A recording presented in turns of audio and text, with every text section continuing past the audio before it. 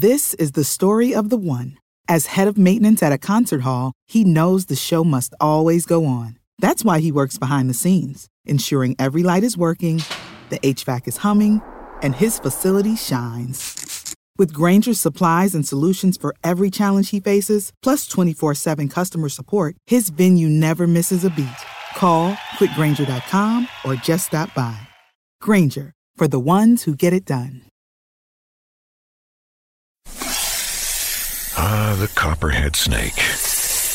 It hisses before attacking. But that's not a copperhead. That's the Sullivan's RV freshwater tank overflowing into their black one, which is backing into their vent pipe, making for a very different kind of attack. One that arrives just in time for taco night. It's wild out there. When it gets too wild, Progressive has your RV covered. Quote today at Progressive.com. Progressive Casualty Insurance Company and Affiliates. The Starlight Lounge presents An Evening with the Progressive Box. Adios, old friend.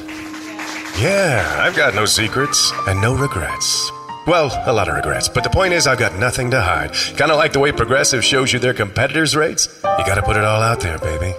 Excuse me, miss. Does this heart belong to you? Would you like it anyway? Progressive Casualty Insurance Company and Affiliates. Comparisons not available in all states or situations. Prices vary based on how you buy. Hey everyone, welcome to the Lakers Legacy Podcast. Welcome to the new Lakers season. Tonight's episode is brought to you by our special sponsor, Interlude Active. Interlude Active is a retreat brand that will be holding a retreat in Redondo Beach, California this November 1st through the 4th. If you're interested in a wellness and fitness retreat that provides you with a number of different classes, from yoga classes to circuit training classes to physical therapy seminars and even a cooking demo, visit interludeactive.com, use promo code Lakers Legacy Pod to get 20% off your retreat package. Definitely check that out, interludeactive.com. And now we turn you over to our regularly scheduled Lakers Legacy Podcast episode. Last summer, you had this renewed appreciation from watching your boys, being around them with AAU. Was there any moments like that you had approaching this year? Yeah, I think it was when I decided to come here. Just the excitement, just to say like, wow, you're a Laker, and like I stated, the first question is just like, being a Cowboy or being a Yankee, it's like you be a Laker, you not only get a sense of pride for yourself and the decision that you made, you also feel a lot of the spirits and a lot of the good juju that came with people that came before you. You look at, some of the great historical performances by some of the greats, and obviously I'm sitting next to one of them, and, I got Magic upstairs, and so it's like, what more can you ask for as a competitor and as a champion myself to want to be around champions and be able to bounce great moments off each other? I think that's that excitement right there was my moment this summer.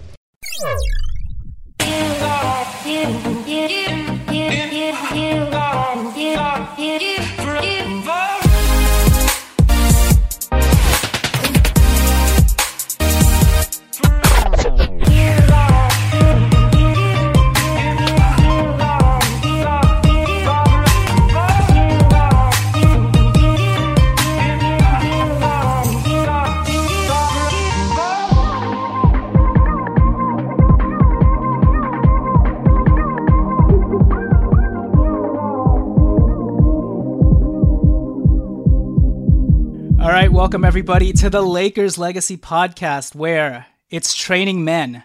Hallelujah. It's training men. Amen.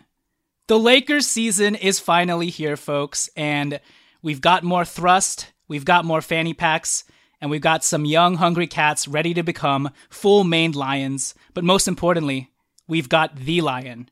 And I'm not talking about Snoop Lion.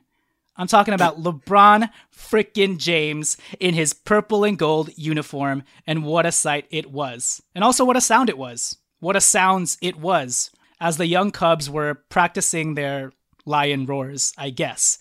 Alan, your thoughts on those lion roars that were happening intermittently throughout people's interviews today at Lakers Media Day. And I guess who had the best roar?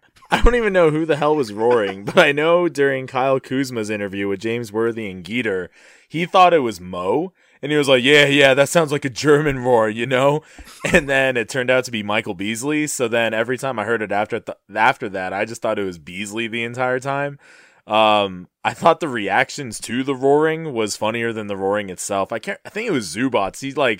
It's either him or Mo just couldn't stop laughing in the middle of one of their interviews. So that's the first time I've ever heard any of those during media day. So either the microphones are extra sensitive or, they just got carried away with this yelling motif. But I can't wait to hear all these guys roaring like that all season.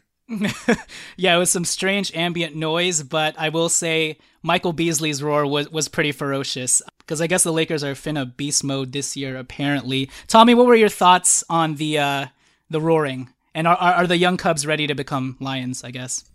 I think the young Cubs are ready to become king of the jungle. Jonathan, thank you for asking for my opinion. That is where I stand on that matter. That is awesome, guys. We are here. We have made it. It's lit. It's lit. The Lakers season has begun. Training camp is tomorrow or today, depending on when you're listening to this. I am your host, Jonathan Hernandez, and I am, of course, joined by the whole Lakers Legacy podcast crew with Alan Riley, Tommy Alexander, and we are strapped and lit for your 2018-19 regular season. Alan, when's the last time you were this excited for a Lakers media day with this amount of hype and build up? And I guess just what was your visceral feeling coming into this? It's going to be so stupid to say, but like last year, okay. I feel like I was like super excited last year because like all the young guys, and I feel like the year before that I was pretty damn excited too. Well, let's talk about expectation in terms of, okay. I mean, for us as Lakers fans, we're always going to be lit and hyped no matter what, just because we're that invested. But obviously this year, it was kind of like that Tiger Woods footage, that video of Tiger Woods coming down and everybody, so following him. That's what it felt like to have LeBron James in the fold. So I guess in that sense, when's the last time we had this much hype on a national level? Probably Kobe's last year playing.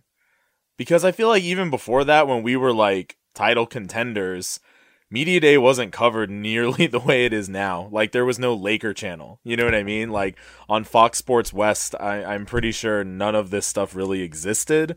The only interviews you would see would be on, like, Sports Center or, like, your late local news. So, probably Kobe's his retirement season, I would say. But in terms of, like, expectations, like you said, I mean, for Media Day, I honestly can't remember. I don't know. Maybe I wasn't as good of a fan or something, but I can't recall. Dwight Howard. Yeah, Dwight Howard. 6 years ago, 2012. That's an eternity. Dwight Howard and Steve Nash, right? Yeah, this is going to be fun. Man, I repressed that. This is going to be fun.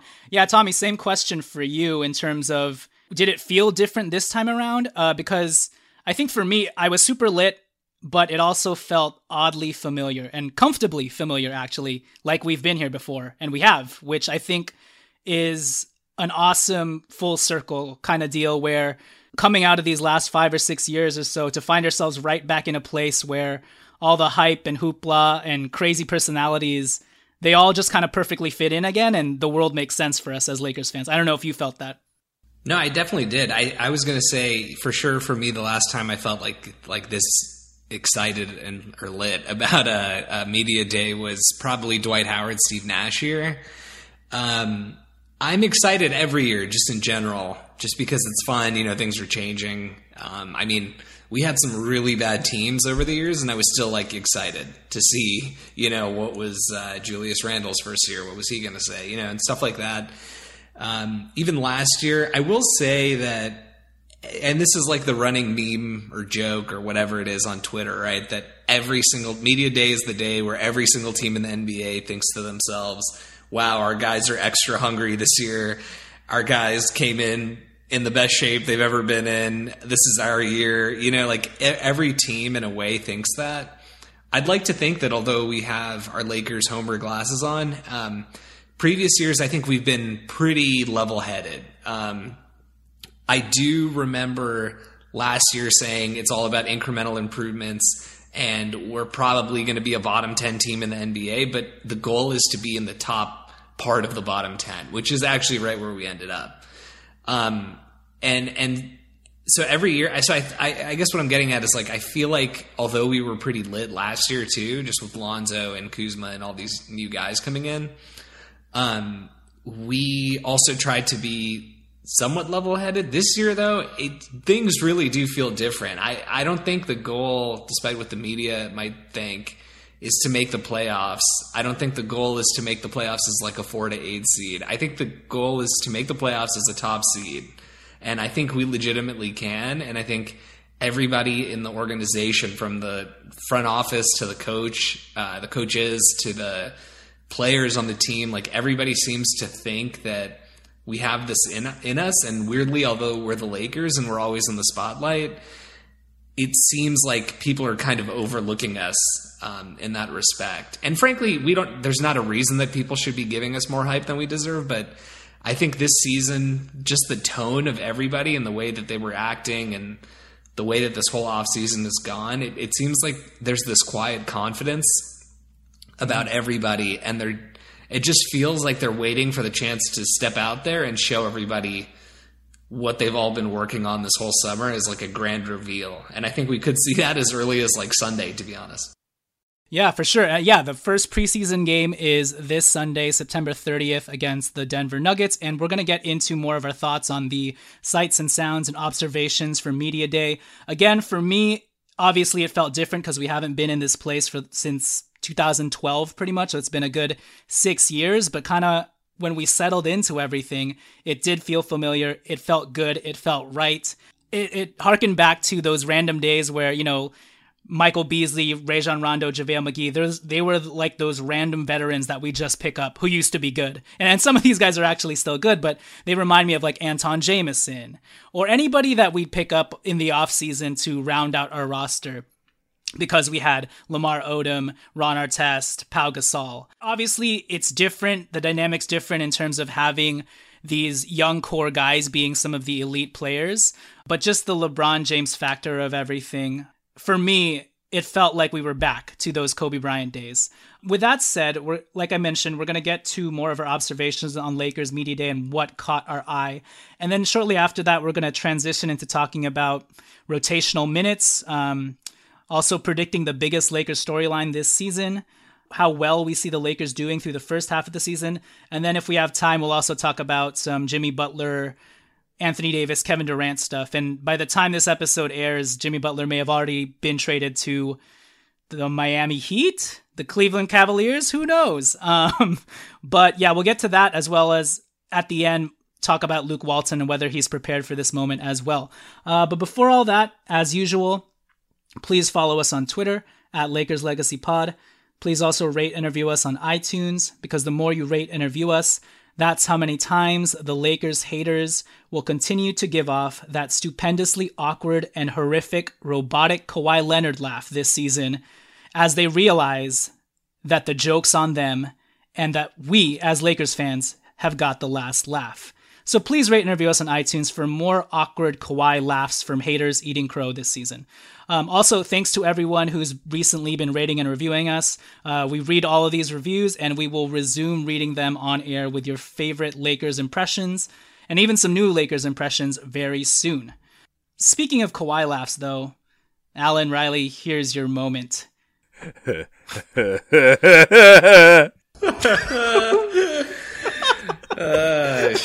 Shoot. Dude, it's so scary. It is the scariest thing I've ever heard.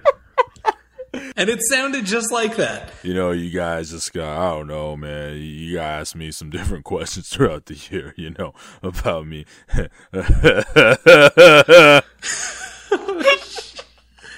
Oh my God. It kind of sounds like they should use that in a horror movie trailer, and at the very end. And it'd be very fitting. It's pretty demented.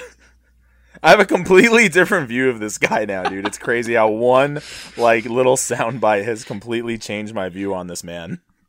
Yeah, seriously. So yes, please rate and review us on iTunes for that reason. Also, if you're feeling generous and would like to donate any amount of money to our little independent cause here, you can do so at patreon.com/The Lakers Legacy Podcast. Even $1 helps. All right, Tommy, let's talk about some sights and sounds. And obviously, we don't have to go through each player and every cool thing or stupid thing or funny thing that they said. But I guess to you, at the forefront of all this, what stuck out to you the most about this Lakers media day? The thing that stood out to me the most, and I still don't know if this is you guys probably know what I'm about to say because I feel like I've been talking about this all day with various people. But the thing that stood out to me the most, and I don't know if it's a good or bad thing, is Lonzo Ball and the way that he looks. This guy is like massive, dude. I was like, it's just entranced me, to be honest with you. I have no idea. Yeah, exactly. I have no idea if this is a good. I mean, obviously, it can't be too bad of a thing. His biggest weakness, or one of his biggest weaknesses last year, was his strength. He was getting punted all over the court. Like, besides, like, the most obvious point was when he was driving to the rim and he just couldn't finish at the rim. That was the most obvious example of his poor strength last year. But also on the perimeter, I mean, guys would just he could get around screens and with his quickness and all this and that, but he would get pushed around on the perimeter pretty easily too. So strength was the thing that he really needed to upgrade. But he looks enormous now, dude. I mean, this guy looks like he put on a solid 15 or 20 pounds of muscle, like all in the upper body. He looks like a linebacker. I mean, or like a safety or so. He's a huge. He just looks so big, and I mean that's all. It's all good if he still has this quickness. But that's really, and I know there's so much positivity and amazing things to look at, but I know you guys are probably going to talk about Kuzma and some of the other cool storylines from today, but that was like alarming. And I just bring it up because I don't know, like I said, I don't know if this is a good or bad thing. I remember when Kobe Bryant, before memes were a thing on the internet, but people always used to talk about Kobe Bryant and off-season pictures on online Lakers forums, and people would say like, "Oh, is he looking big? He looks like he got bigger. He looks like he got bigger." In this, like finding random photos that they would take over the course of the summer, and it was always viewed as like this super positive, like, "Oh, he's been working super hard." And so I just don't know in this case. I know he was working out of the facility. I know that all of their diets and all of that stuff, they try to regulate as much as possible or as much as the players want them to. So everybody there was aware that he was putting on all this weight over the summer. So I'm sure they had like a good plan in place and they, put it on in the right way. And he hopefully didn't lose too much of his other, attributes that make him so good, like namely his speed. But yeah, that was really, every time the camera cut and Lonzo was in the background, or everything, I just couldn't pay attention to anything, dude, because he looks so different. I was like, is that LiAngelo? Like, who is that over there? Yeah, he did have some solid gains this offseason because he was rehabbing his knee, so he had a lot of time to work on his upper body, and he looks good. Alan, what about you? What stood out to you in this Lakers media day? Yeah, couple different things. I mean, obviously everybody's heaping praise on Kuzma, and probably one of the guys who endorsed him the most was Rondo, of course, when he said there was this one time when practice was being filmed and Kuzma sent him some clips from that practice and asked Rondo like super late at night. It's like, hey, am I doing it right? At this point, whatever you kind of told me to do, is this the way to do it? And this is when, again, Rondo was at the desk with James Worthy and Geeter, and he made like the gesture that he started to tear up when he realized, like, Kuzma, this second-year player, is reaching out to me about this type of detail. So that's the kind of guy that I think, Rondo is obviously, it's like a man after his own heart kind of thing. And Rondo wasn't the only one who was saying all these positive things about Kuzma. We've been hearing about it all summer long, but to hear little, anecdotes here and there, very like specific stories, was obviously like making all of our Laker purple golden hearts like swell with pride. And I guess the other thing that stood out to me was Brandon Ingram, and really just like his confidence when he was speaking. He's like a completely freaking different person, dude. I agree with that. I agree with that. Actually, 100%. Day. 100%. Yeah. I'm like, who is this guy? Just a super adult all of a sudden. Oh my God, he just matured like 7 years or something. He seems like he's been a vet, like he's like 30 years old, and it's crazy. I mean, I don't know if there's like any one thing you can attribute it to other than him just feeling a level of comfort. Maybe him surrounding himself with certain people. They've really empowered him, you know, and I mean, ultimately it's just maturity, and we have no idea what to really, point towards that. But that was a extremely pleasant surprise. I was not expecting that whatsoever. And, you know, I gotta think that there's a positive correlation with how he presented himself today and what his game is going to look like throughout the season. So that really piqued my interest. No, yeah, I agree. There were a lot less. Well, of course. There were like none. Not one. He was so personable. Yeah, he gave some very thoughtful answers, and it almost sounded like he spent the off season with Rajon Rondo, who you know, Rajon Rondo, every answer he gives, you kind of just want to tune in, because the dude, you can see the gears in his head spinning anytime he speaks, because you know he's going to spit out something poignant. BI's like a fourth year in college right now, right? 21? Yes. This would be his fourth year in college, yeah. So, you know, kind of makes sense too, just growing up. Yeah, that's true. Tommy, what are your thoughts on LeBron James? So he's pretty good. I wanted to break up what he talked about this media day in terms of, one, let's start with your thoughts on LeBron James clearing the air on why he came to Los Angeles, apart from the business opportunities and whatnot, and anything else that you picked out from his interview.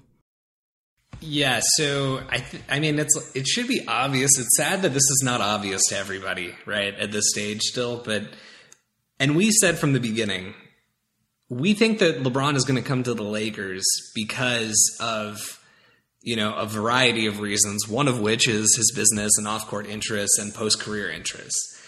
That is by no means, you know, a suggestion that that's the only reason he's going to come. But for some reason, it's like people have a hard time. There's like a psychological, you know, theory or concept about this. Maybe Alan knows what I'm talking about. But it's like when you think something is going to happen for a certain reason, and then it happens for not that, or no, you think that like this thing is not going to happen, and then it happens, and then you just start rationalizing excuses for why it happened. And I feel like that's just what everybody's doing. Oh, well, I didn't know he was only going to come for his business reasons. I thought he was serious about basketball, you know, but no, that's not the only reason he came, right? And I think he's done a very good job, especially the last few days of clearing the air with that. Thing that stood out to me the most about LeBron that I guess I just haven't noticed, because I watch his games. Obviously, I've watched a ton of his games over the years, but I don't really listen to his interviews and stuff like that. And man, it's like watching Kobe kind of, isn't it? He's like so serious. Like I was like blown away. Surly. Like he's super surly, dude. That one guy asked him a question about how he's going to balance his on-court and off-court interests, and he just like shot him down so hard. And frankly, that guy deserved it, because that was a stupid question. Yeah, but stupid. Like, yeah, idiot. But I mean, stupid question, idiotic question. But yeah, so I did not know that he was like that, and I was actually really glad that he answered that question in that way, because he's kind of setting the tone, right? Like, he's not here to have fun. He's not here to play games. Well, he's here to have fun a little bit, but he's not here to play games and, you know, and take this as like a joyride coasting, you know, Los Angeles vacation. He's here to be serious and win an NBA championship. And whether or not that happens this year, like he's made it clear that that's not how he determines success, which I think is fair. But he is approaching it, and everything that he said today and just like the way he was behaving generally suggests to me that he is taking this 1,000, like, not that I needed convincing, but he's taking this 1,000% seriously. And it made me even more excited, because he was talking all this stuff about how, like, oh, I need to have more patience. And then, like, I would keep wanting to call her Allie LaForce, but that's not her name. What's that new girl's name? Allie LaForce works for CBS. Allie Clifton? It is Allie. Yeah, you're right. Allie Clifton. Yeah, Allie Clifton was, like, laughing because she's covered him for, like, the last 6 years or so. was laughing when he said he needed to be more patient, because apparently he has a reputation for not being super patient. But frankly, that's what our guys need. If anything, I'm thinking of like 2008 LeBron or 2009 LeBron, who, he had those doubts of whether or not he was that guy. And it seems, kind of silly 10 years later to be like, oh, what? He changed? But clearly at some point he changed. And I'm really excited. Obviously you're always excited to get LeBron, but when I heard him talk today, it made me even more pumped up. I think the word to use with regards to LeBron is poise, right? He looked more poised in the superstar. Yeah, 100%. Brandon Ingram looked poised in a young, developing, maturing human being and young man, but LeBron James is poised in the, I'm a superstar, I know my place in history, I've signed on for 4 years. Nobody is going to, even if I say something like, we've got a long way to go to get to Golden State, I don't measure this year by a championship. A lot of people are going to take those lines and words and say, oh my God, LeBron James checked out. But LeBron James isn't worried about that anymore. He knows the long game here. That's why he committed for 4 years. So, Alan, I guess, what are your thoughts on, that strange dichotomy of LeBron James coming into things with these measured expectations when every year up until this point, it was championship or bust. So to kind of hear him say all of a sudden, look, we got to start from scratch here. We've got a long way to go. Hopefully someday we'll put ourselves in a position to compete for a championship. In a way that kind of does sound like he's waving the white flag, but I guess for you, why does it feel different when he says it? And why are you able to disassociate that from what the haters are saying in terms of, I told you guys, he's willing to wait out, he's willing to sit this year out, essentially. I mean, it's objectively the truth. We do have to start from scratch. We are nothing like the Warriors or the Celtics or the Rockets or anything, right? Like, they already have their teams for the most part, their lineups, their rotations, all that stuff has been set for at least a year, if not obviously more. So when he says we're starting from scratch and it's a process that we have to enjoy and get through and blah, blah, blah, it may sound like, like generic kind of answers or like you said, waving the white flag, but it's the truth. I don't know how else you can really spin it other than that way. So if anything, it's just him being very aware and just communicating transparently. But as far as him like understanding where this team is at, he did say something today about, mentoring, and we've heard that word get thrown around like, we brought in all these vets who have championship experience. They mentor the young guys, teach them how to win, all that kind of stuff. But LeBron went as far to say, we can rotate who we mentor every single day and actually focus. So one day my guy might be Kuzma, and then the next day Rondo's going to mentor Kuzma explicitly. And then the next day Bees is going to work with Kuz, and like, it'll just rotate. And it's like, I don't know. It just reminds me of like school, if you had like some sort of mentorship program with upperclassmen and lowerclassmen, and the upperclassmen who have done really, really well in college or high school or whatever will work with the younger people. And it's not like this is my guy all year long, but gaining those different perspectives is extremely valuable. And it shows just how much thought LeBron and the entire team has really put into this idea of mentorship and building sustainable success. Because every individual, young guy, Lonzo, Kuzma, Brandon, if they don't just have like their vet, like you hear that phrase or that idea tossed around going all the way back to the 80s and the 70s, like, that was my vet or that was my guy. If everybody's vet and everybody's guy, they're going to be better off for it. So, if anything, that should just expedite this entire process. Not that we're looking to be impatient, but I really do like that idea. Yeah, for me, I think the more generic rote response that we typically hear from LeBron is, it's only about a championship. We're going to win it this year no matter what, and we're going to beat the doubters and all that stuff. But I feel like, and this, I think again shows LeBron's maturation as a human being as well, to be able to read the room and understand that, I've got Rajon Rondo, Lance Stevenson, and JaVale McGee flanking me, some veterans, but at the end of the day, he knows his audience, and his audience is Kyle Kuzma, Brandon Ingram, Josh Hart, Lonzo Ball, these young guys. And to set up expectations in this very measured way, I think is very smart on his part. Not only to not freak out the young guys, even though I don't think they'd be freaked out if LeBron James was like, yo, we're going all in, championship all the way, we're going to take down the Warriors. Not only for the young guys to not kind of get freaked out and shell-shocked, but also just to continue. I have no doubt in my mind that in the back of his head, he's still like, yo, it only takes 1 or 2 injuries to, or 1 or 2 weird things to shake out for the door to open for me to just, still drag this team to the finals and win a championship. In the back of his head, I'm sure he's thinking that. But I just like that he's also very savvy with his words and, like you said, self-aware. One, he knows his audience, this group of young guys. He wants to bring them along, and obviously things will change very quickly after the first month, after the second month, after the third month. We'll probably be getting different sorts of rhetoric from LeBron James. You can bet on that if things aren't going his way. But right now, I think he's reading the room very well, and I just like that measured take and response from him. Tommy, I don't know if you had anything to say about him just... I think just keeping expectations in check, while possibly in the back of his head, he's like, yo, we're gonna take this league by storm. I don't know what the phrase is, whatever. Yeah. So I really like the way that, and I know there's a lot of ways to view. I'm sure there is a percent or a portion of the population who would watch a clip of LeBron saying that he doesn't measure success by winning championships and there's only one champion, and would pin that as a tweet and just play it every 2 days and like talk about how much of a loser LeBron is and he doesn't really care.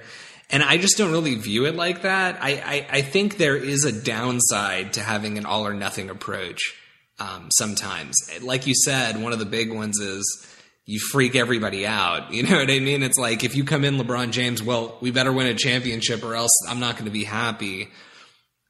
You have to do what you're capable of doing. There's a team in the Western Conference that has 5 All-Stars in the starting lineup by the time the playoffs start. And it just, you have to be realistic, and, you have to accept. He didn't say, our goal is to win 40 games, or our goal is to just make the playoffs. As long as we can squeak us in, that's fine with me. He just said that it's not a failure if we don't win the championship. And I think that's like a really positive way of looking at things. There's a lot of things that could go well. People are not expecting them to be a top 4 seed. Maybe they make a top 4 seed. Maybe they make a top 2 seed. Maybe they make a deep playoff run. These are all things that are wins, and those are positive. And it's rare that a team goes from, 35 wins to winning the championship the next year, if it's ever happened. So it doesn't matter who you add. So I think that's like it's a mature stance from him, and I think an overall positive stance. It just shows that, there are certain guys that are wired to say things a certain way because that's just what you're supposed to say. Oh, we always have to win. Oh, anything less than a championship is a failure. And there's guys who can take a more measured, reasonable approach and perspective. And I think that's what LeBron has shown that he's willing to do. It's not accepting failure, but it's saying that just because X happens does not mean, and it wasn't like the pinnacle of the sport, doesn't mean that it was a failure.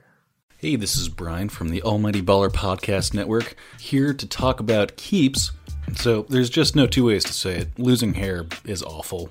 Nobody wants to go through it, and 2 out of 3 guys are going to experience hair loss by the time they're 35. This is the world we live in, people. Now, I personally haven't started this, downturn, but I got a couple of people close to my life that go through it, and they always say, should have started it sooner rather than later. So anyways, these FDA-approved products used to cost so much, but now, thanks to Keeps, they're finally inexpensive and easy to get. For 5 minutes, now and starting just $10 per month, you'll never have to worry about hair loss again. So they've ironed out the process. Basically, you just take a photo of your hair and you shoot it over, and a licensed physician will review the information and recommend the right treatment to you, and then boom, shipped right to your door every 3 months. So Keeps is only $10 to $35 a month. Plus now you can get your first month free to keep your hair. So come on, what are we talking about here? To receive your first month of treatment for free, go to keeps.com/almighty. That's KEEPS.com/almighty. That's a free month of treatment at keeps.com/almighty. Keeps, hair today, hair tomorrow. Yeah, and I think this season with the Lakers and coming to such a young group, in a way, what he's saying now sort of parallels what he said when he came back to Cleveland. He didn't automatically say we're winning a championship. He talked about the young guys first and helping them develop and bringing them along. I think what LeBron is looking for is incremental improvement and progress. And let's say, and it's going to be dependent on how the Lakers do month by month, you know? Let's say we are steamrolling the league, and by December, let's say we have 25 to 30 wins. At that point, LeBron James is probably going to change his tune and say, we're going for the championship this year. I don't know if the guys are ready or not, but it seems like they're ready to ball. We're going to get past the hiccups and all that, and we're going to win. We're going to go for the championship, you know? So it's dependent on how this season goes, and there's no reason for LeBron James to get ahead of himself, you know, or have the other guys get ahead of themselves either. So I think he understands this is going to be a process, and it's going to be incremental, and I just like that approach overall. I think it's very smart. With that said, before we move on to some of our other topics, the rotational minutes, predicting the most interesting Lakers storyline, the last guy I want to talk about in terms of Lakers Media Day is Rajon Rondo. Just because I think for all of us, there has been a 180 flip on our perception of him, and for me, it's like, what's after 360, 180, 360, and then 540. It's like a Nice. It's like a 540 rotational cycle, and then some with Rajon Rondo, because this guy, and I guess this just shows how out of tune I've been with just before this season. Even when Rajon Rondo was with the Celtics, I pretty much tuned anything and everything he said out. Right, I hated him, etc., etc. So I had never actually listened to a Rajon Rondo interview in an objective fashion before. But since he became a Laker, and since I delved into more of his interviews with people and just the types of thoughtful, intelligent, poignant answers he gives, and also very candid as well. They're not rote answers. You know, I think that's what I appreciate about him. This guy just commands so much respect and reverence. And you can see it from all the guys, like what Lonzo Ball said about Rajon Rondo, or Rajon, what Kuzma said about him. Even the unsolicited ways that Rajon Rondo talked about the young core without the media members even baiting him to do so, you know? He brought up that Kuzma story on his own. I love this guy, and it's crazy to say, and I might piss off some Lakers fans by saying this. Why don't you marry him if you love him so much?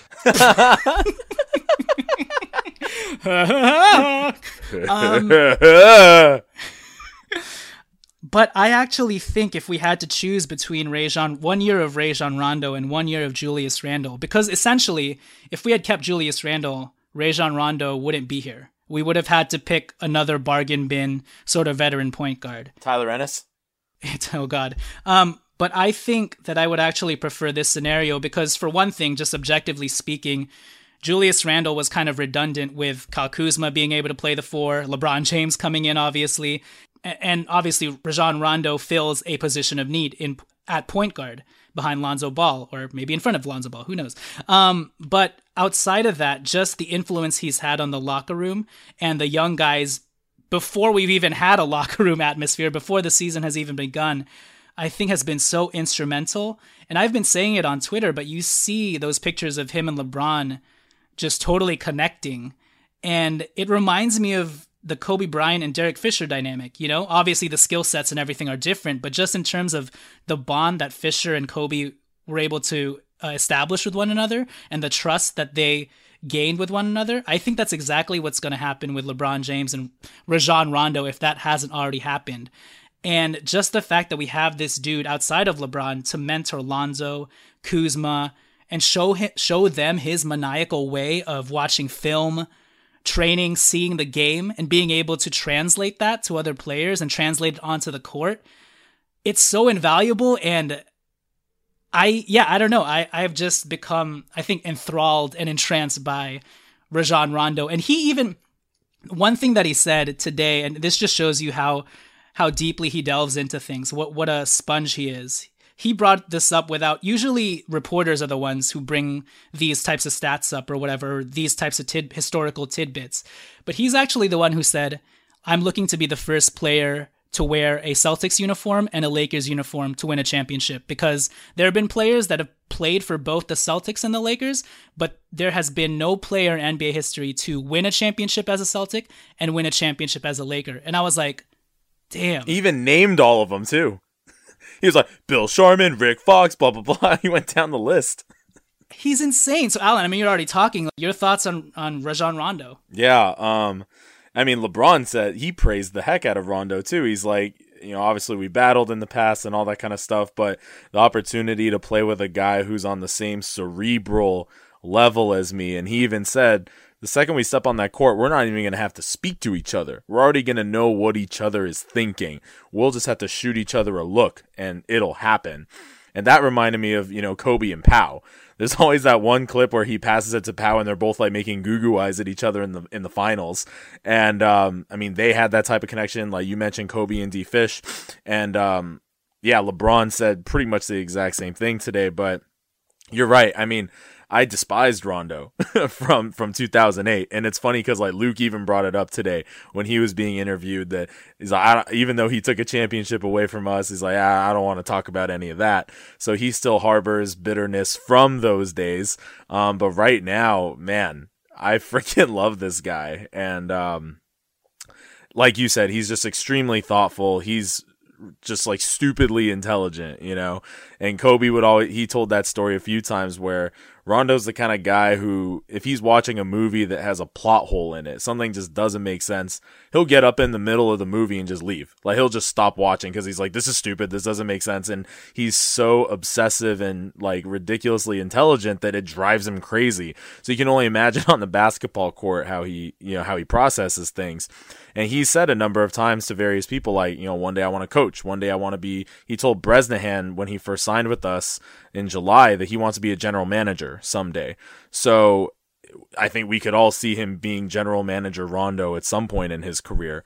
So it's so exciting, dude. Like I can't wait, obviously to see him get out there, but to see the type of effect that he's going to have on all the young guys, not just Lonzo, but every single person on this team is going to learn so much from him. And he's going to be like LeBron is already like a coach on the floor type of person. Well, Rondo is exactly that as well. So you're going to have two coaches on the floor at times.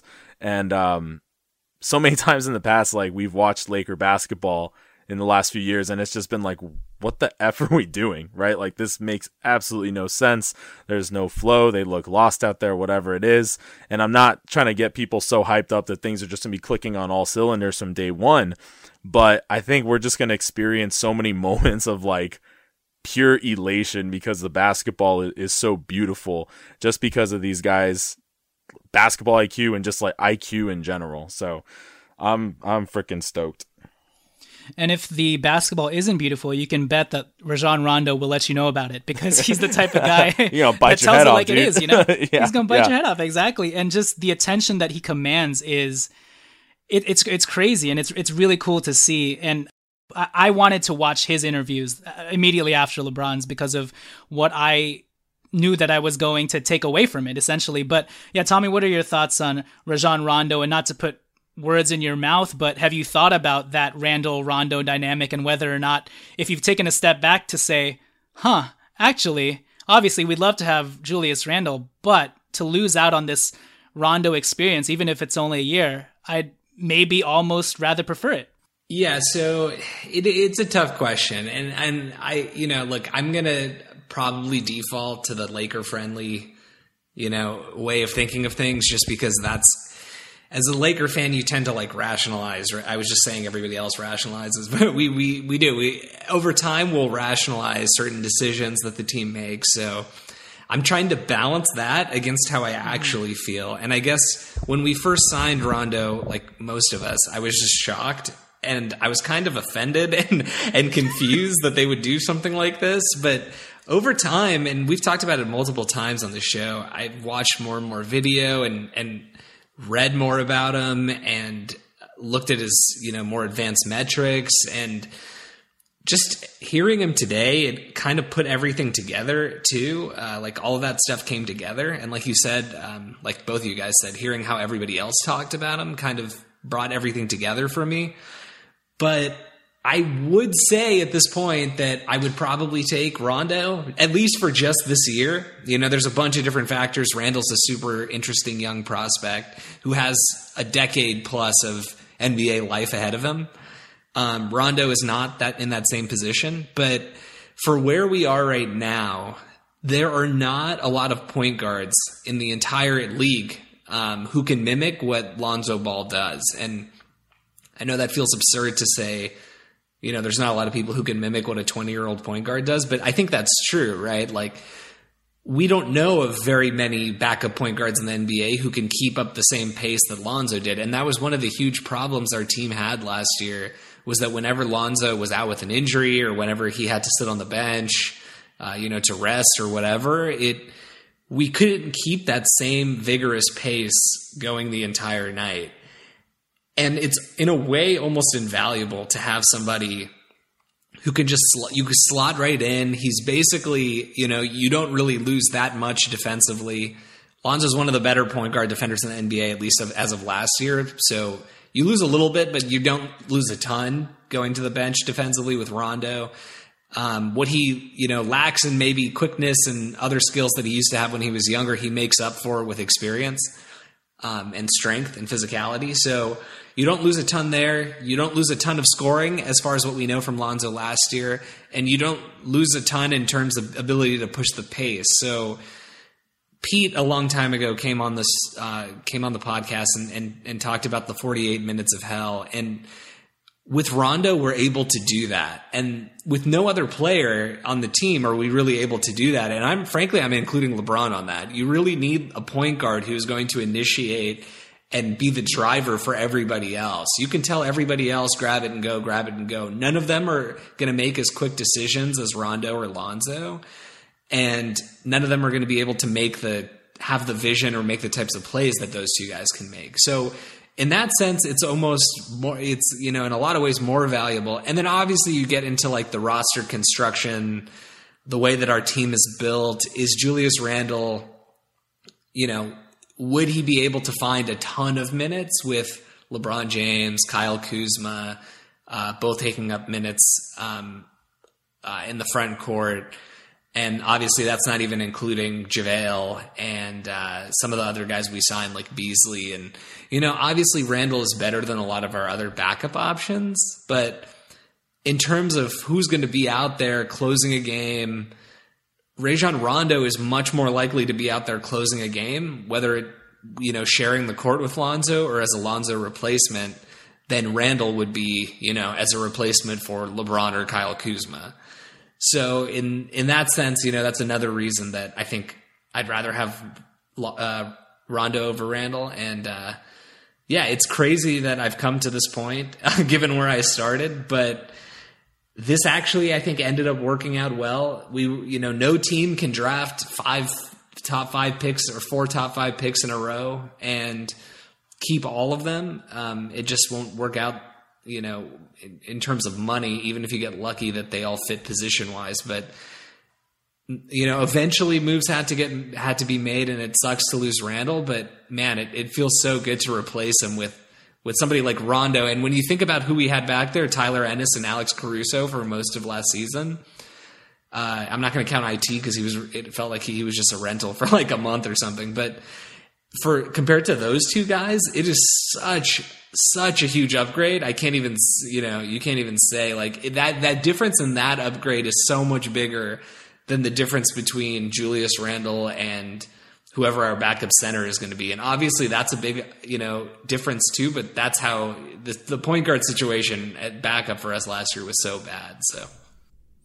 Yeah. And also just talking about the cap implications, we were going to need that money, Julius Randle's money, off the books anyways, and Rajon Rondo, he's essentially just going to be wiped off. And actually, if we're talking about who's more likely to be willing to take a discount next year if he wants to come back, it's going to be Rondo and not Randle. And don't be surprised if, let's say the Lakers don't get Kevin Durant as our second superstar.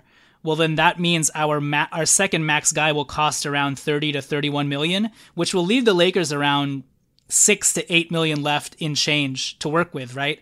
Don't be surprised if they give that to Rondo, and don't be surprised if Rondo takes that and signs on for a multi-year deal, because I think he will be that valuable to the Lakers' young core moving forward in their development as future contenders.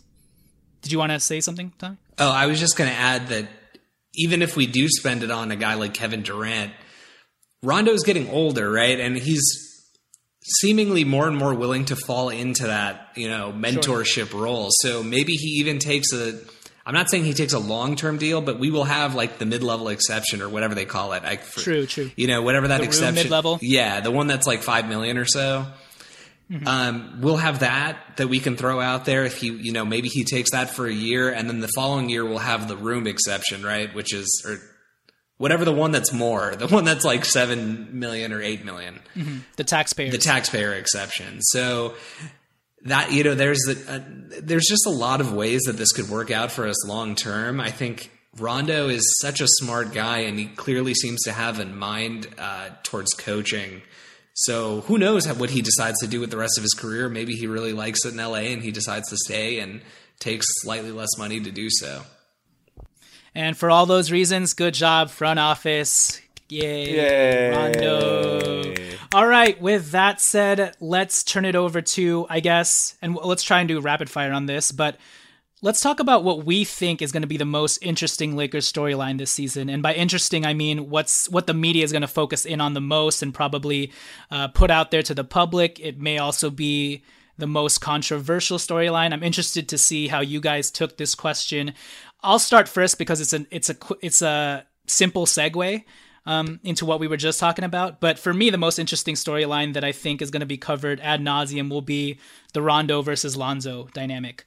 And unfortunately for Lonzo Ball, he is just objectively starting off behind because of his injury. And so he's going to have to play some catch up. And you already see the LeBron and Rondo dynamic with each other, gaining that rapport for each other. And at the end of the day, we can pit Lonzo Ball and Rondo against each other and say, just defensively, Lonzo Ball is better, and that all that may be true, and net rating and all that, Lonzo Ball may be better. But at the end of the day, it only matters how LeBron perceives the situation and who he trusts. And that goes for Luke Walton as well. And on the outset, I think he's just naturally going to trust Rondo the most. So I think this back and forth, especially if Lonzo Ball continues to linger with his rehab, he's 100% cleared apparently. Again, we don't know what that means, whether he's going to start playing. That made no sense. Don't even get me started on this. Okay, let's we won't, you can insert it as part of your answer, but whether or not he plays a couple preseason games, I mean, he's already starting off on the wrong foot, playing from behind, and Rondo is, he's already gaining the love from LeBron and all these guys, and the moment he steps on court as the starter and we're gelling, well, I don't know. Is Lonzo Ball going to have to settle with coming off the bench? So I just think it's an interesting storyline. I think right now they're saying all the right things. And Rondo's obviously said, look, I'm here to be Lonzo Ball's mentor, obviously. And Lonzo Ball is just soaking it all up and enjoying having that discipleship from Rondo. But what happens when the minutes begin to crunch and begin to cannibalize each other, So I think that's why I think it might end up becoming the most interesting Lakers storyline, whether or not it's actually a storyline in the locker room itself. But Alan, what do you think is going to be the Lakers' most quote unquote interesting storyline this season? Yeah, I mean, I was definitely going to go with just minute distribution between young core versus the vets. But if you really boil it down, like, okay, well, which vets are really going to be clamoring for that much more significant playing time over the young guys? Because, quite frankly, the young guys are just better, right? Like, I don't really see Lance Stevenson going freaking crazy, right, saying that he should be playing more minutes than Josh Hart, or he should be playing more at the 3 instead of, like, Brandon Ingram or something. So if we were to reduce it, it really does come down to, like you said, Rondo and Lonzo. And, I mean, beyond like the injury stuff, let's say Lonzo does come back healthy and doesn't really have any physical ailments or whatever, anything significant, but there are times where Rondo is just flat out playing better, Obviously, at this where the Lakers are at as a team, we're just going to go with the hot hand. And that has always been Luke's his mantra, right? When it comes to this team is just, especially this year's competitiveness, but even in the past, he's just gone with who's playing well. And anytime that happens this season, there's going to be a huge flare up for sure, like you already kind of mentioned. So I don't want to be super redundant and have people listening to the same points over and over. But thankfully, from what we can tell, Lonzo is not the kind of guy who's going to complain about a lack of minutes, right? Even if he isn't playing well, he seems like the type who will take responsibility, and it's always team first anyway. So, like you said, internally, probably not going to be an issue. But as far as the national media and all the narratives that we're going to have to deal with and hear about for a really long time, it'll probably get annoying, and we're going to have to debate it amongst ourselves, even though we're all kind of on the same page. I'm kind of going with the same thing as you. Yeah, and hopefully it'll just light a fire under Lonzo Ball if that scenario happens. And I like how you talked about the objective competition, positional competition, because if you look at all the positions, Rondo has the strongest case in terms of even making it debatable, I guess, outside of KCP and Josh Hart, which we can get to later. But I guess, Tommy, what are your thoughts on what is the most potentially interesting storyline to you? I think the most interesting storyline for me is going to be if the team gets off to a slow start. And I mean 5-5 in the first 10 games, which in the grand scheme of the season, and in the, considering how difficult the beginning of our season schedule is actually, I really don't think is a bad record at all to start the season. But if we do start 5-5 and the media starts to go nuts and there's all this chatter and this and that, what happens with Luke Walton? I like the front office, I know is standing behind him and taking a firm stance, but I'm wondering what the tipping point would be. I know everybody's coming into the season superficially at least outwardly with no expectations, but it's natural to have some expectations. I think these guys in the front office built this team, and they have an idea in their head of where they think they're going to end up. And if Luke gets off to a, mediocre start, and then, we're a month into 2 months into the season and we're hovering around the 7th seed or so, is that going to be a storyline? Are they going to say, okay, look, now we've put together this roster that we objectively think is super stacked and deep at every position? Is now the issue that our coaching staff is not experienced enough? I mean, Luke is coaching a lot of guys. This is not the same situation as the previous 2 years where, although Luke was the youngest or, one of the youngest coaches in the NBA, he was still twice the age of most of his players, right?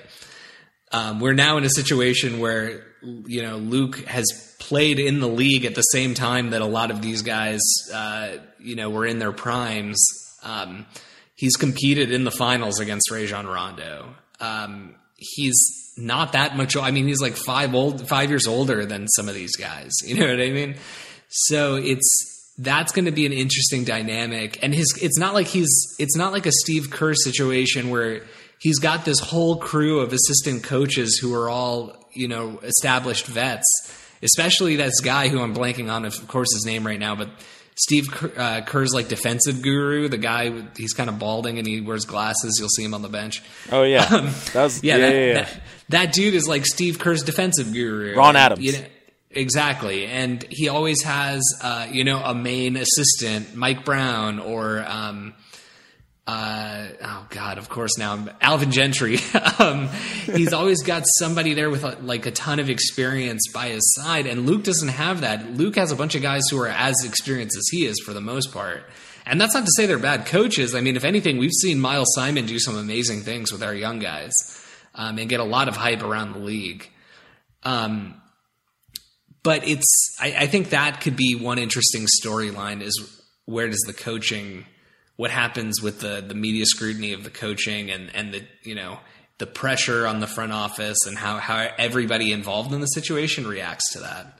This is Mike from the Almighty Baller Network. It's nice to have a helping hand, especially when it's tax season and that hand is attached to a licensed tax professional. With TurboTax Live, you can talk to real CPAs and EAs on demand who can review your return with you before you file and to make sure you get your maximum refund. They can even check your work line by line so you can be confident it's done right. Who knew confidence and peace of mind could be synonymous with taxes? TurboTax Live with CPAs and EAs on demand. See details at TurboTax.com. Let TurboTax Live be your helping hand. Visit TurboTax.com today. For sure. I think you're forgetting about Lord Farquaad, a.k.a. Jesse Mermies, though. Jesse Mermies. Hey, so that's... Merman. Merman. Okay, that transitions us really easy into, Alan, I'll turn this question over to you.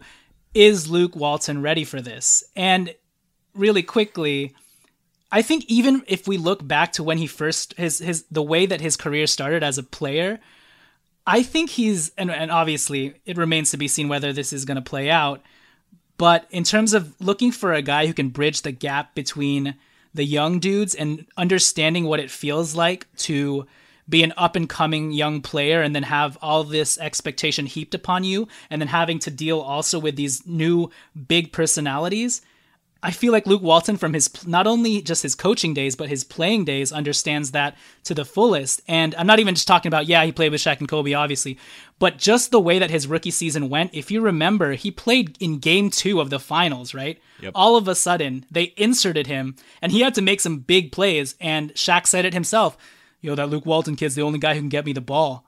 So he, even in that snapshot of a moment, understands what it's like to all of a sudden be a rookie and then have to perform when someone expects you to perform. And he did it. And arguably, because he was drafted the same year as LeBron James, right? Yes. So if you just compare their rookie seasons, he had a more meaningful rookie season than LeBron. That's a really good point. Nice. Damn, son. So if we're just talking about even from his playing experience, understanding what it's like to be under that enormous spotlight, being able to relay that to Lonzo Ball, Kyle Kuzma, and telling them, hey, I was in this position during the finals when they needed me the most. We were struggling against the Pistons. Obviously, we ended up losing, but just to come up big in that moment under the spotlight and under the big personalities of Shaq and Kobe, that's invaluable experience. He's used to dealing with big personalities. He knows what it's like to be a young noob amidst all of this. And I just think he's the perfect guy to quote unquote bridge the gap. And I think he gets it. And then if you just look at his coaching career, he coached the Golden State Warriors for that period of time while Steve Kerr was dealing with his back issues and whatnot. Fluid leaking. His spinals. Yeah. Exactly. So even in that sense, all of the high expectations and personalities that a contending team like the Golden State Warriors had, he was able to put up with that. And in turn, I think he just has a good sense of perspective on both ends of the spectrum. So, Alan, what are your thoughts on, is Luke Walton ready for this? I think he's definitely ready for it. And I mean, when it comes to like X's and O's, for example, when you have LeBron James on your team, I mean, X's and O's become slightly less relevant. You know what I mean? So it goes all back to managing personalities. And I mean, as you said, the guy, even before his playing career, he grew up with this, with his dad, and like growing up in the Celtics locker room and, making mischief with all the players and things like that on those teams. So I think that he was born ready, just like Lance Stevenson is born ready, like he's got this, man. And if there are problems, which inevitably there's going to be tension here and there's going to be stress, there's going to be all kinds of stuff going on, because he's a master communicator. And so many people have endorsed him in terms of just really understanding people. And that may sound like, oh, that's a soft skill. Who cares? That stuff isn't very important. When it comes to like professional athletes, I think that's arguably the most important thing. And it goes beyond schematics. So while I do think, just like with any team, if we are not performing up to expectations, whatever that may be, of course he's going to get the blame. He's the coach, right? Like, who else are you going to blame? You're not going to blame LeBron. And you're not really going to blame a bunch of the young guys. So blame always goes to the coach. But I feel like Luke is also the type of guy who can compartmentalize pretty well, and if there is a bunch of chatter and stuff like that. I mean, we even saw it last year when LeVar was calling for his head, and then all of a sudden everyone in the front office had to endorse him, which always kind of feels like it's the precursor to something really bad happening. And he dealt with it, I would say, masterfully. We started playing really well at that point. So inevitably, I think there's going to be talk if we struggle, but yeah, I think he'll be completely fine. Cool. So that's an easy segue as well in terms of talking about the first half of the season, how it goes, and whether or not it'll shake out right. Let's segue into what that first half may actually look like for the Lakers in terms of their record and what the schedule lays out for us this upcoming October, November, December. We'll use December as the quote unquote midway mark for the Lakers. Tommy, I don't know how deeply you went into the schedule during the first few months of the Lakers season, but I think we had this conversation earlier. You know, every season we've gone through their opponents and whether or not they were back-to-backs, which games were on the road, and we'd have a preliminary, record of how we thought they'd do in October, November, December. But I remember talking to you a couple of weeks ago, and we were just like, as I was going through this exercise, I just realized that LeBron James changes everything. I know that sounds like an obvious statement, but it doesn't really hit you till you're actually checking off win.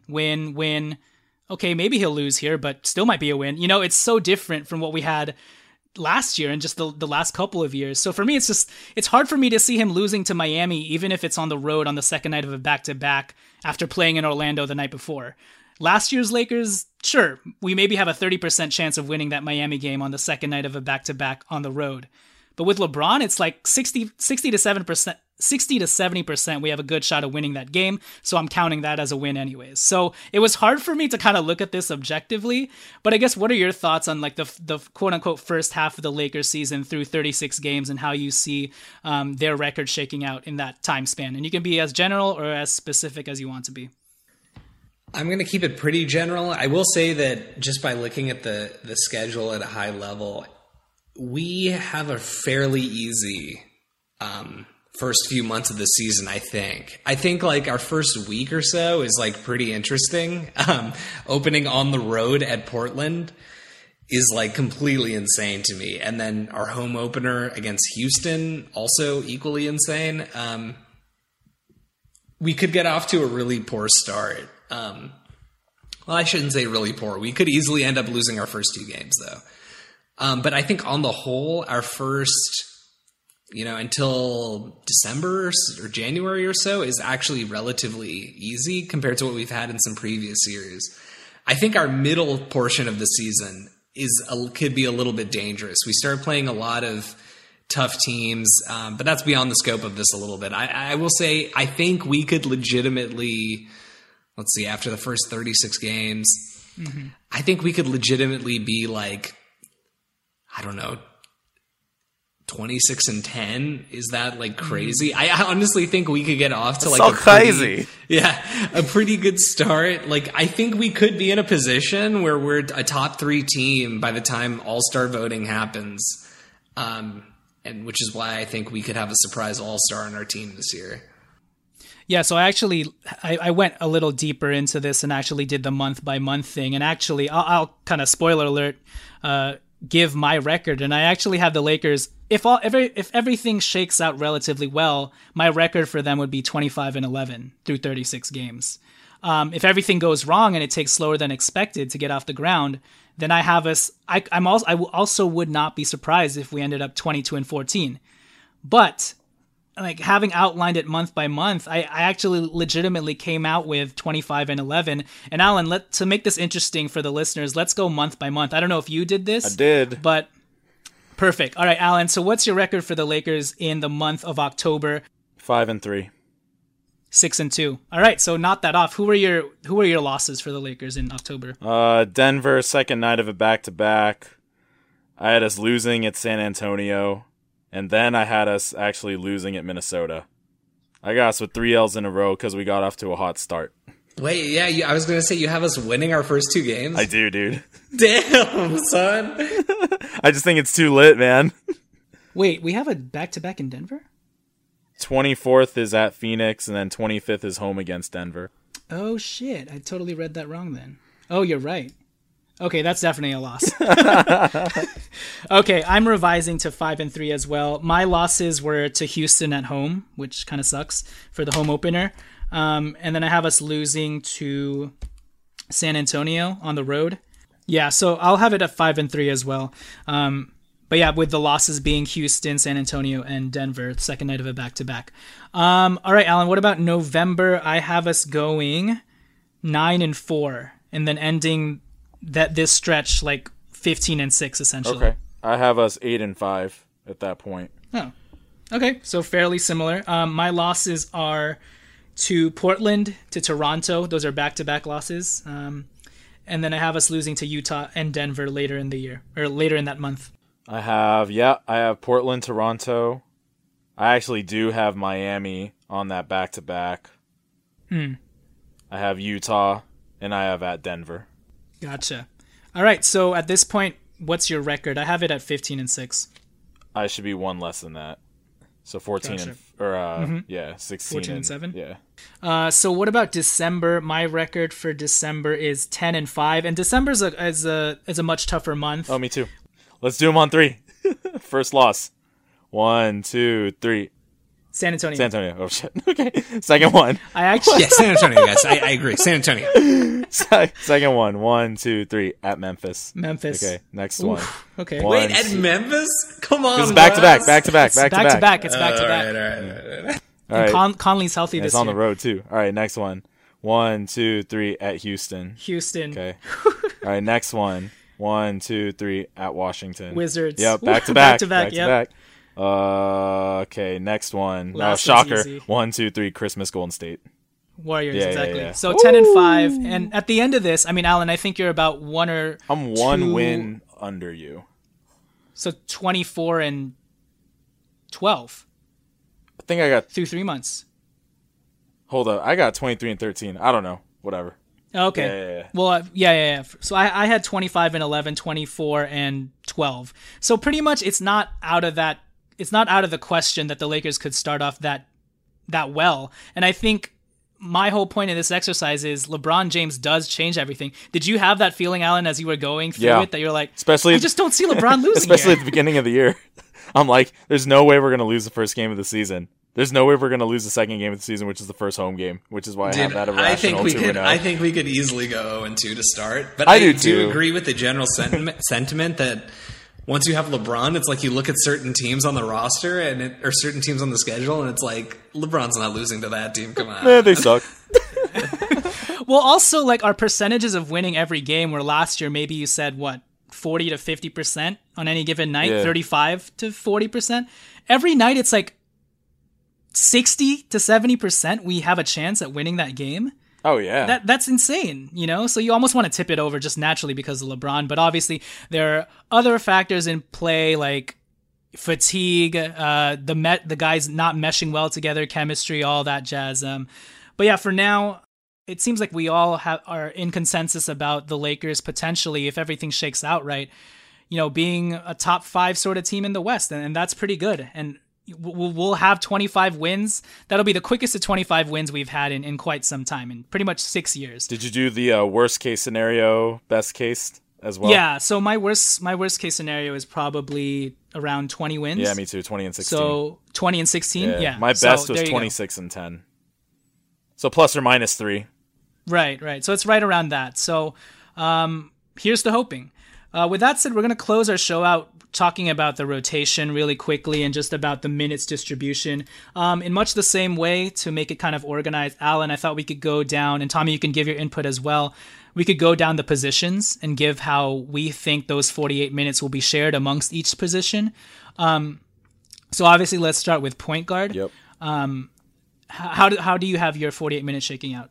I have Lonzo at 27 and Rondo at 21. Damn, dude, that's exactly what I have. I'm not even joking. What time did you do this? I did this at like 5:30 today. Wait, say that one more time. Rondo 27, Lonzo 21? Other way around. Other way. Oh, okay. Lonzo at 27, Rondo at 21. Last year, Lonzo Ball played 34 minutes, but obviously that was because his backup was Tyler Ennis, and Caruso. This year is going to be a lot different, and if you remember D'Angelo Russell's tenure with the Lakers, he actually never averaged over 28 minutes. So it's actually not that unreasonable to think of Lonzo Ball, especially with how brittle he's been to start his career, getting 27 minutes and still, being a valuable contributor. And obviously, just to preface as we go through the rest of these positional minutes, this is just the more simplified version of how we're doing things.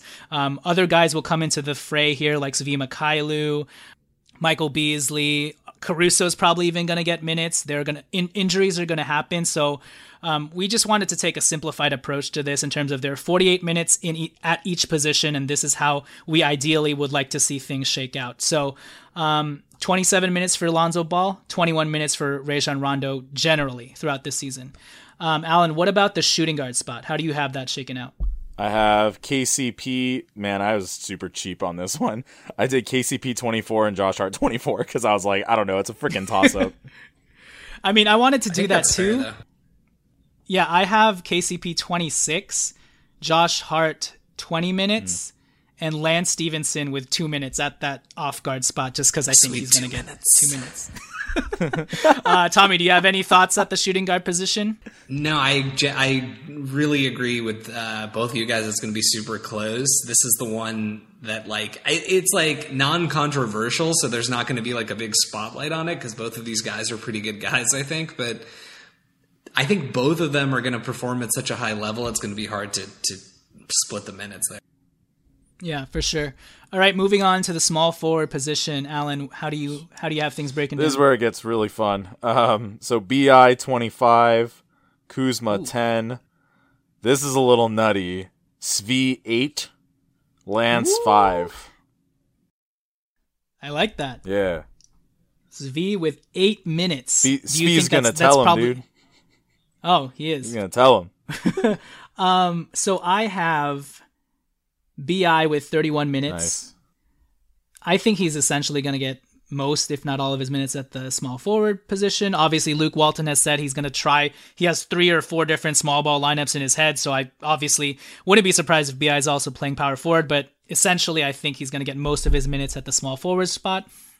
So BI with 31, Kuzma with 10, Lance Stevenson with 7, and that's pretty much 48 minutes, but I'm also leaving the door open for Svi to take some of those 7 minutes from Lance eventually. All right, Tommy, do you have anything to say about how the small forward position is going to shake out? No, the small forward, the one thing. The small forward position I think is going to be by far and away our weirdest position in terms of who gets minutes there. I think we have 7 guys that could get minutes there, or 8 even. It would not shock me at all if Svi gets minutes. Everybody's been super high on this guy. I don't think they'll hold him out just because he's a rookie. And if he's able to shoot, they will make minutes for him, whether it's at the 3 or somewhere else. Yep. All right. So the power forward position, Alan, how does it go for you? I got LeBron 25, Kuzma 15. So right now Kuzma's minutes are 25 total if you include small forward. I got BI at 5. So combine that for him. He's got 30. And then I got Super Cool Bees at 3. I have it shaken out like this. LeBron with 26 minutes. Kuzma with 18 minutes. So at this point, Kuzma is averaging 28 minutes per game. Beasley with 4 minutes. That's 48 minutes. So right now I have Lonzo at 27 minutes per game. Rondo at 21 minutes per game. KCP at 26 minutes per game. Josh Hart about 20. Lance Stevenson about 8. And then, Beasley so far 4 minutes. All right, center position. Well, actually, sorry, Tommy. Power forward position. Any qualms with that? Or No, that all sounds good. Cool, center position. Here's where it gets super wacky, or could potentially get super wacky. Alan, how are you distributing your 48 minutes there? JaVale 18, Mo 12, Zoo 10, LBJ 8. Nice. Okay, so I have something pretty similar, actually. Nice. I have JaVale at 18, LeBron James at 8. Oh. I have Zoo, Mo, and Bees potentially splitting up the rest of those 22 minutes. Okay. I think Beasley gets about 10 minutes, and then either Zubats or Mo Wagner, whoever ends up winning that positional battle at training camp, gets the remaining 12 minutes. I think it might be Mo, as much as we all love Zoo. I think, no, I mean, think it Zoo might be looks Mo good, as well. but just fit. It's tough. I mean, I also think it's going to be positional and situational. Oh, for sure. You know, from night to night, and Zoo may get his shot here and there, but I don't think he's going to be averaging 12 minutes. It won't be as towards the end of consistent this season for him. Yeah. And also with regards to LeBron James, I know a lot of people are saying, oh, LeBron's going to play like 10 to 15, and I just don't see that happening. That's a lot. Maybe playoffs. Because they have to preserve, in the playoffs for sure. But 8 minutes, I think, is a good spot for him. He'll play 4 minutes like throughout the first 3 quarters. Crunch time. As a warm-up, and then crunch time for sure. The last 4 minutes he's playing at the small ball 5. So, Tommy, what are your thoughts on the center position? So center is actually the position I'm like definitely most interested in this year. I was one of the people who thought 10 to 15 for sure LeBron at the center when the offseason first started. And, given the signings we made at the time. Over time, I bring that down probably 5 to 8, to be honest with you, in terms of average. But I think weirdly, first of all, I don't really think Mo Wagner is going to play for like half the year. I know I really like Mo Wagner. I think he's really good. But while everybody's been grinding and working, and it's already hard for a rookie to make the transition, Mo Wagner, he said today during media day, he hasn't been able to do anything really, or like nearly as much as he wanted to do over the last couple of months since he got injured in summer league. When you're a rookie, you're not like super physically gifted. You're not the most in shape because you're coming from college, not the most in shape that you could be. On a team with the kind of depth that we have, I know he's big, so he fills a void in that sense, but it would not surprise me at all. And I know he's been working on defense, and I know he's been working on a ton of skill stuff and all this and that, but it wouldn't surprise me at all if he does not crack the rotation for at least the first third of the season. I could weirdly see, and this is probably going to be a controversial thing that doesn't happen, I could weirdly see Michael Beasley getting minutes at the 5. Just because of the way we're going to play. And, if Michael Beasley, Kuzma, and LeBron are all out there at the same time, who's really the 5? You know what I mean? Yeah, it doesn't matter. Maybe they'll throw Beasley at the 5 because he has good length, and on defense he can, he doesn't have to move around so much. So he can guard the 5s, and he's a pretty good rebounder. So, but I could weirdly see Beasley getting some minutes at the back of 5 if Zubats does not give us what we're all hoping for. I could see those minutes going to Beasley in the beginning. Yeah, that's fair. With that said, that's our rotational minutes breakdown, what we predict to happen this season, just on a very simplified general level. So, Alan, what's your final tally of minutes per game based off of your breakdown? For me, it's Zoe with 27, Rondo with 21, KCP 26, Josh Hart 20, Lance Stevenson / V. Mikhailu, 8-ish minutes per game. Michael Beasley, 10 to 14 minutes per game. Kuzma with 28. LeBron at 34. JaVale with 18. And then Zubats or Mo Wagner with about 12 minutes to share between them. I've got Zoe 27, Rondo 21, KCP 24, Hart 24, Brandon Ingram 30, Kuzma 25, Svi 8, Stevenson 5. I got LeBron at 32. I've got Beasley at 3. JaVale 18, Mo 12, and then Zoo at 10. Cool. I forgot to mention BI for me. He has 31 on my end. All right, with that said, we have gone long enough. We're excited for the Lakers season to start. We'll see what happens as the training camp progresses. They pretty much got 4 days, and then it's on to preseason facing the Denver Nuggets on Sunday, September 30th. We will probably be having an episode after then just because we're going to be so hyped and so lit, so stay tuned for that. Lakers basketball, everybody. We are back. We out here. LeBron James. Kang.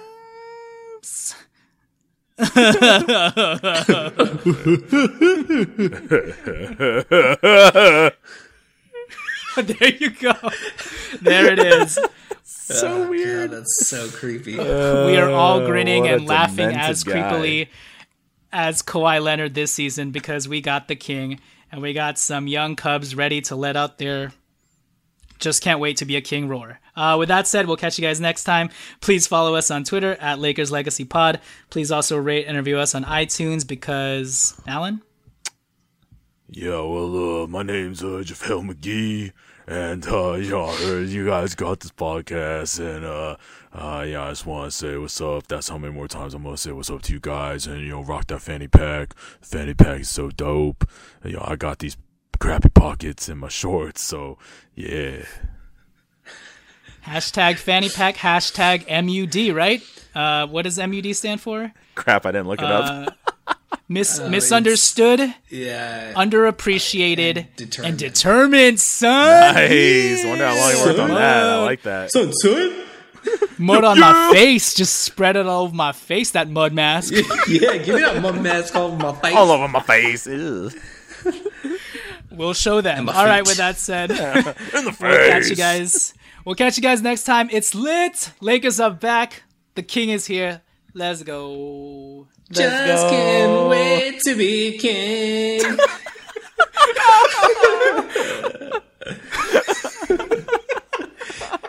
Dum dum dum dum dum dum dum dum dum.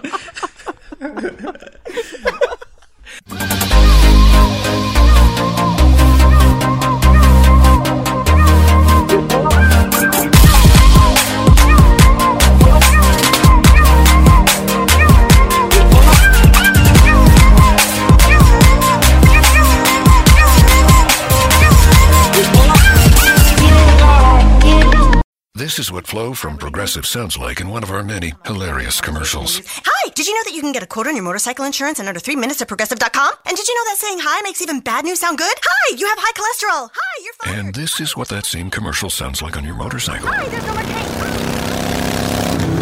pain. Yeah, even our commercials sound better on a bike. And with basic policy starting at $75 a year, Progressive helps keep you on yours. Quote today at Progressive.com. Progressive Casualty Insurance Company and affiliates. Annual premium for basic liability policy not available in all states. This is the story of the one. As head of maintenance at a concert hall, he knows the show must always go on. That's why he works behind the scenes, ensuring every light is working, the HVAC is humming, and his facility shines. With Grainger's supplies and solutions for every challenge he faces, plus 24/7 customer support, his venue never misses a beat. Call quickgrainger.com or just stop by. Grainger, for the ones who get it done.